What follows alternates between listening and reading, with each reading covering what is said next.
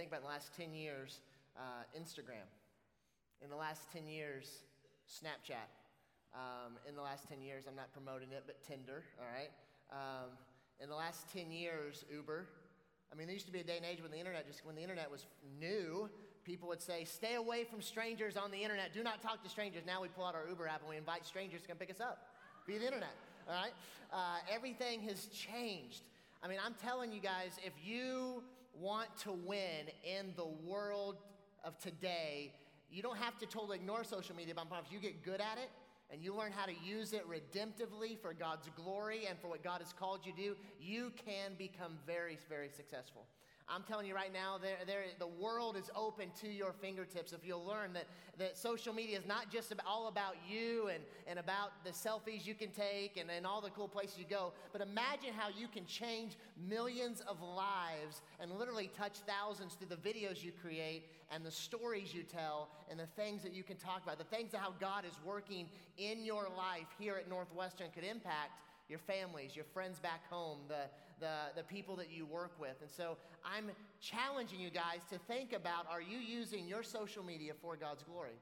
Are you using your Snapchat, your Facebook, your Pinterest, your Twitter? Maybe some of you vlog. Maybe some of you have blogs. I go 4 times a year with a group of social media influencers. One is the Sly Fox family. They're a family that they have a family vlog. They have about 1.5 million YouTube subscribers to their family vlog. Cole LeBrant is a Instagram. He was on The Amazing Race and looks like one of the guys off of Frozen. But I mean, 1 million Instagram followers. And I spend time with these social media, and again, my accounts aren't nearly that large, but there's a world of people that are touching millions just from what they have in their pocket.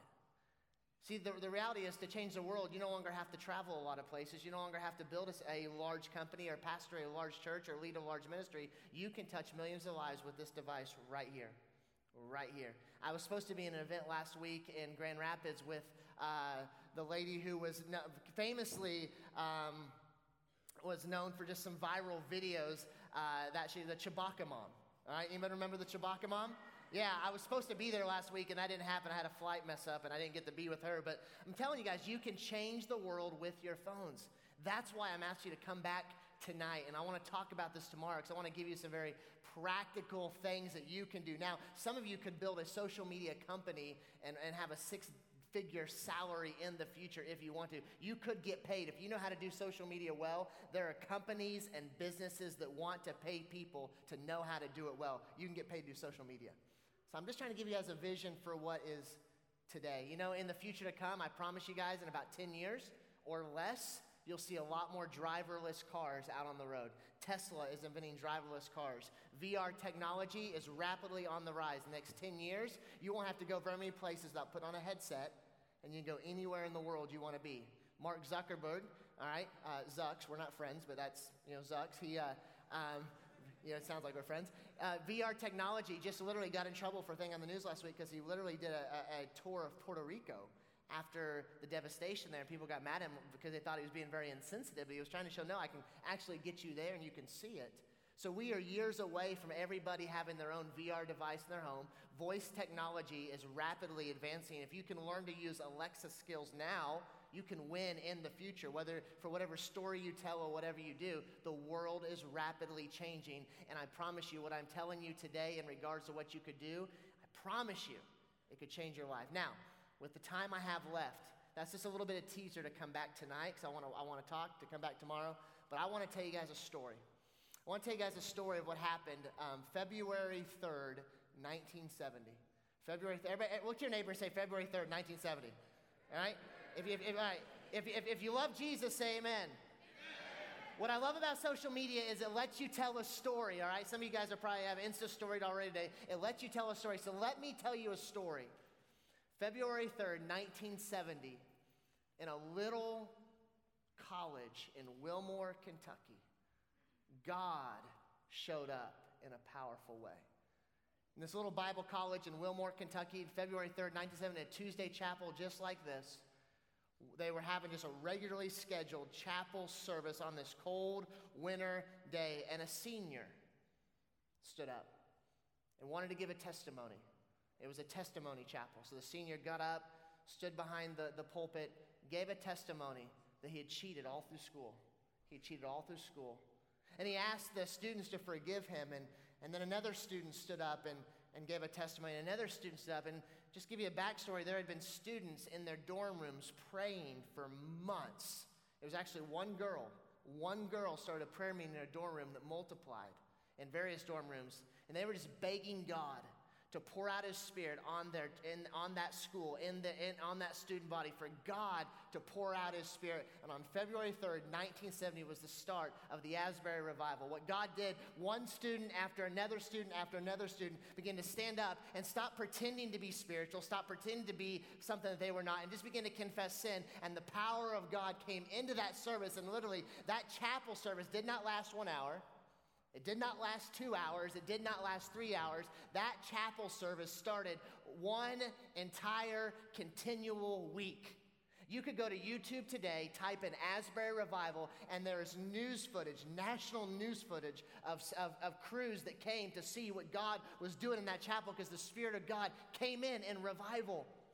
And I'm here to tell you guys today that what I want more than anything else, more than for you guys to be successful, and I want you to be successful, more than I want you guys to learn how to use social media, and I love it, and I want you to learn how to social media. But I'm telling you guys, the greatest need in America today, the greatest need in my life, and the greatest need in your life is an outpouring of the Spirit of God in revival and awakening. That's what we have to have. But I'm going to tell you what hinders revival. The book of Malachi talks about it. In Malachi chapter 1, Malachi chapter 1, and I want to read this quickly. I want to just challenge you guys. He says here, it says in Malachi chapter 1, and in verse number 10, he says, I wish, everybody say I wish. I wish one of you, just one of you would shut the temple doors so that you no longer kindle a useless fire on my altar. See, God had an issue with His people. They were pretending to love Him. They were pretending to be holy. They were pretending to be something that they were not. The book of Malachi starts off with God saying, haven't I loved you? And they go, yeah, how have you loved us? And then he goes, I've given you all these things. They go, but we've given you this. And God says, but you don't love me. You don't know me. You're pretending to be something that you're not. And one of the greatest dangers of social media is the ability to pretend to be something that we're not. That's why we only put pictures of us smiling, not when we're crying. Only when we're successful, not when we're broken. Only when we're having good days, not when we're having bad days. Only when we're having a great time with our friends or our boyfriends or girlfriends, not when we've just been crushed because someone stabbed us in the back. But I'm here today to tell you, Northwestern, we need God to move. And I don't know if all of you in this room are Christians or not, but I'm telling you guys, for those of you that are, remove the veneer. What God is looking for is God chasers that say, you know what? I will not offer useless fire in His name. What is useless fire? Useless fire is the appearance of spirituality, the appearance of godliness, the appearance of Christianity. But I'm telling you what, the appearance of Christianity, the appearance of godliness, the appearance of all the things that look Christian will not change this world. The Christianity that we have in this nation today, if it was poison, it's been so diluted. If it was poison, it wouldn't kill anybody. And if it was medicine, it wouldn't heal anybody.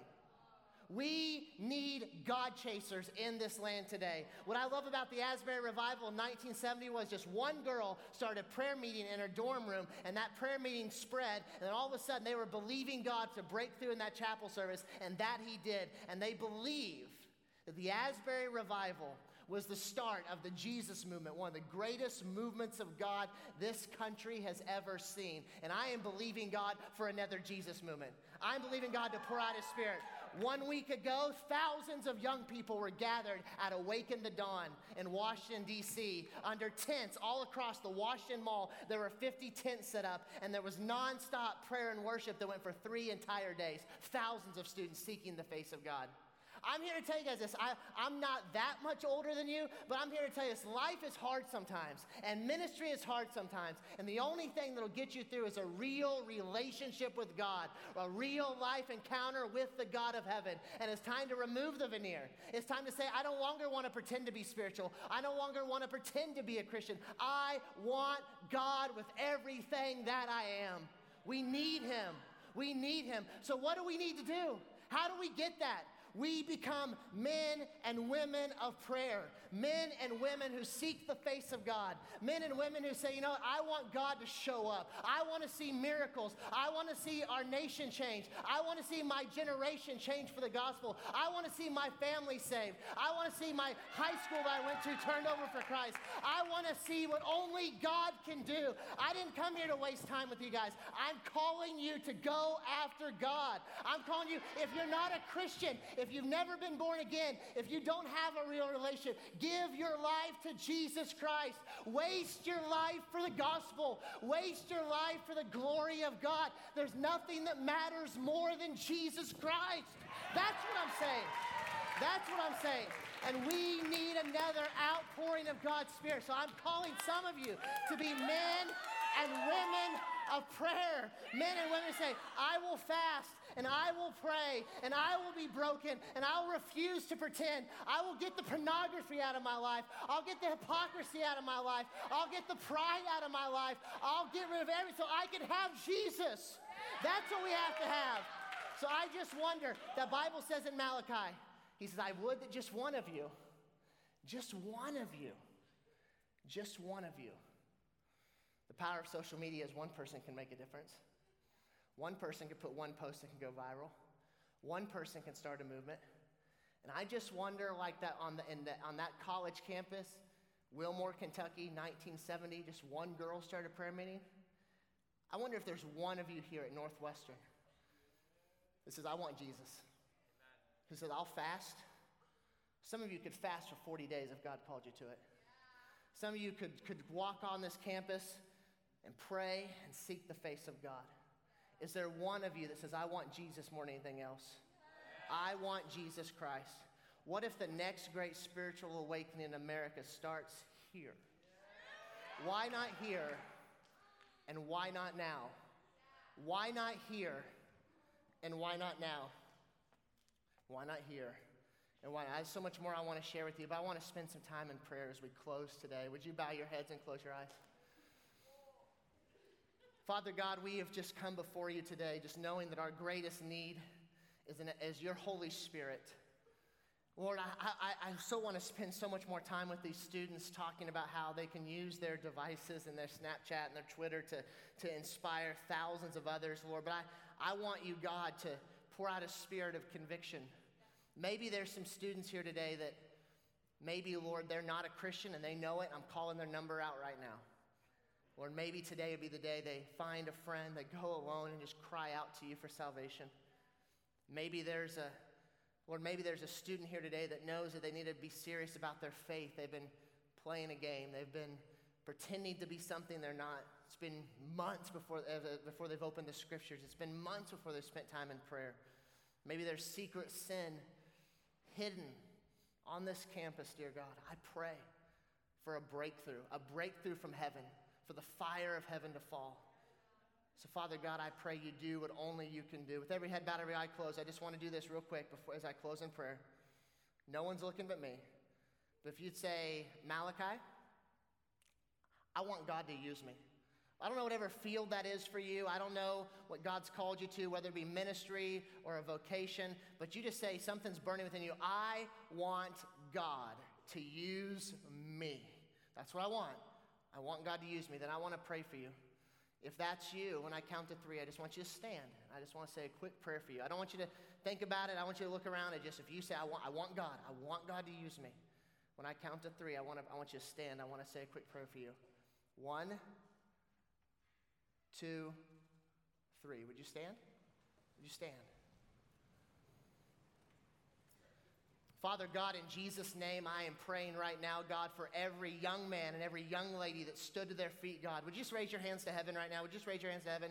Father God, I pray that you'd pour out your Spirit upon the student body, Father. I pray that you would give them dreams and visions of how you want to use them, dear God. I pray for miracles from heaven, how you want to use them, God. I pray, God, that there would be some Wesleys in this room and some Jonathan Edwards in this room and some revivalists in this room, God. I pray that Lord, there'd be some men and women in this room that will shake the nations for your glory. They will waste their life at the feet of Jesus, Lord. I pray there'd be businessmen and businesswomen in this room, moms and future dads in this room, God, that'll shake the nations for your glory. So God, use them, God, use them, God. Right now, as your hands are raised, as you're praying with me, would you say, God, here I am. God, here I am. Here I am, God. I surrender, God. I surrender, God. I surrender. Lord, as they leave this chapel building today, would you help them to begin this process of going after you and getting rid of things in their life? And Lord, use the remainder of this week, tonight, tomorrow, the other times in your presence, God. May this be a life-changing week to the glory of God. So Lord, again, pour out your Spirit, baptize them with fire, baptize them from heaven, use them for your glory. We love you, Jesus, and it's in your name I pray. And everybody in the chapel said, amen. And amen.